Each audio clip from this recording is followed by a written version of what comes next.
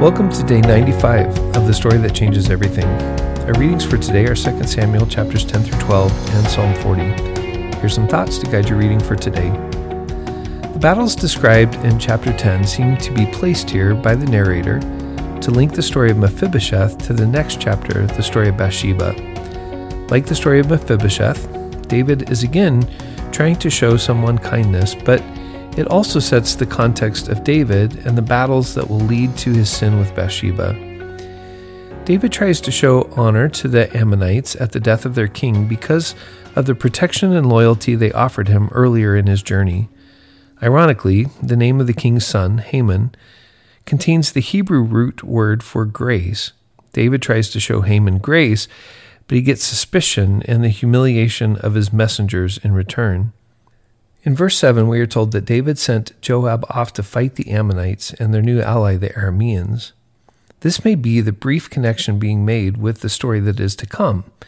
David joins the battle later in the chapter, but here the narrator lets us know that David has started sending his men into battle while he stays at home. Leading the troops was one of the major responsibilities of the king, but David has started letting others fight his battles for him. Chapter 11, of course, tells the story of David's major failure as a leader, his adultery with Bathsheba, and his murder of her husband Uriah. It's a tragic story, but it is an amazing piece of ancient literature. The narrator, in just a few words, paints the picture of a king growing accustomed to his luxury. He sends his men off to battle, but David stays behind. He takes a nap in the middle of the afternoon that lasts until evening. He wanders around leisurely around the roof of his house, looking down on those around him. 7 times in the text, the verb for sent is used. David's no longer the humble Hakatan shepherding his people. He has become an emperor-like figure, sending and manipulating his citizens. When he sees Bathsheba and asks about her, she is described in relational terms as a daughter and a wife. David does not treat her relationally, but as an object. She is sent for, used by him, and then sent home. There's only one problem. She's now pregnant. David's initial sin only gets worse as he tries to scheme his way out of his problems. Again, the narrator, in just a few verses, paints an incredible contrast between the character of David and that of Uriah. David has stayed home from battle, sleeping in his comfortable bed.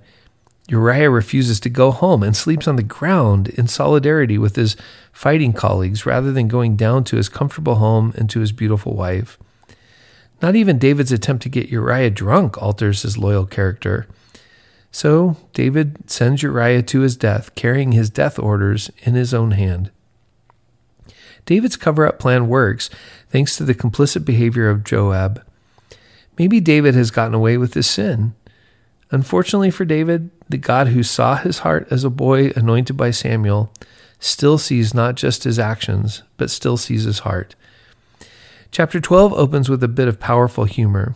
7 times in chapter 11, David sent people here and there, but now God sends the prophet Nathan to David.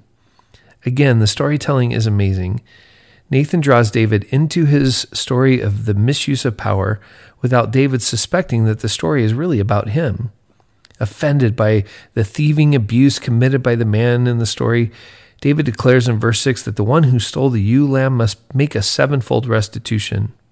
You may notice after the word 7-fold a footnote that takes you down to tell you about a variation in the text. The Septuagint states that the restitution should be 7-fold, the number of completion. However, in the Masoretic text, David declares that the restitution should be 4-fold. And that may be significant because David will indeed lose 4 sons, pay 4-fold. He'll lose the baby born to Bathsheba, he loses his son Amnon, his son Absalom, and his son Adonijah. Their deaths will set the stage for Solomon, whose name means peace or restitution, to become David's ultimate successor as king.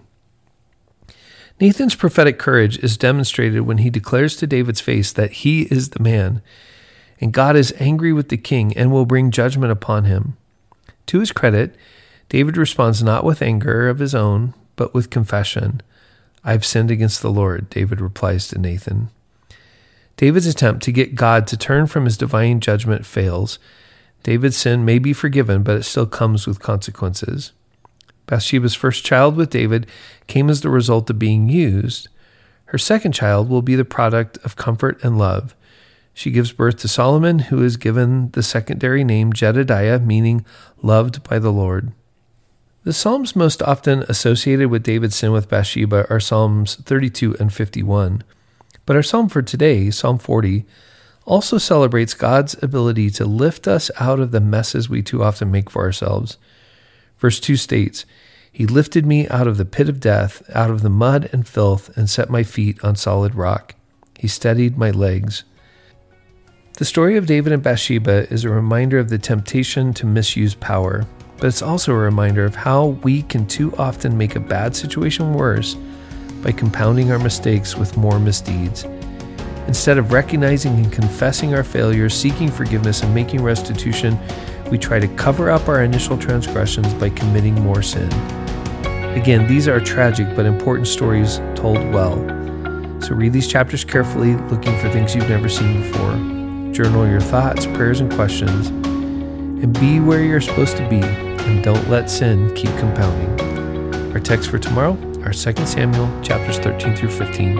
I'll talk to you tomorrow.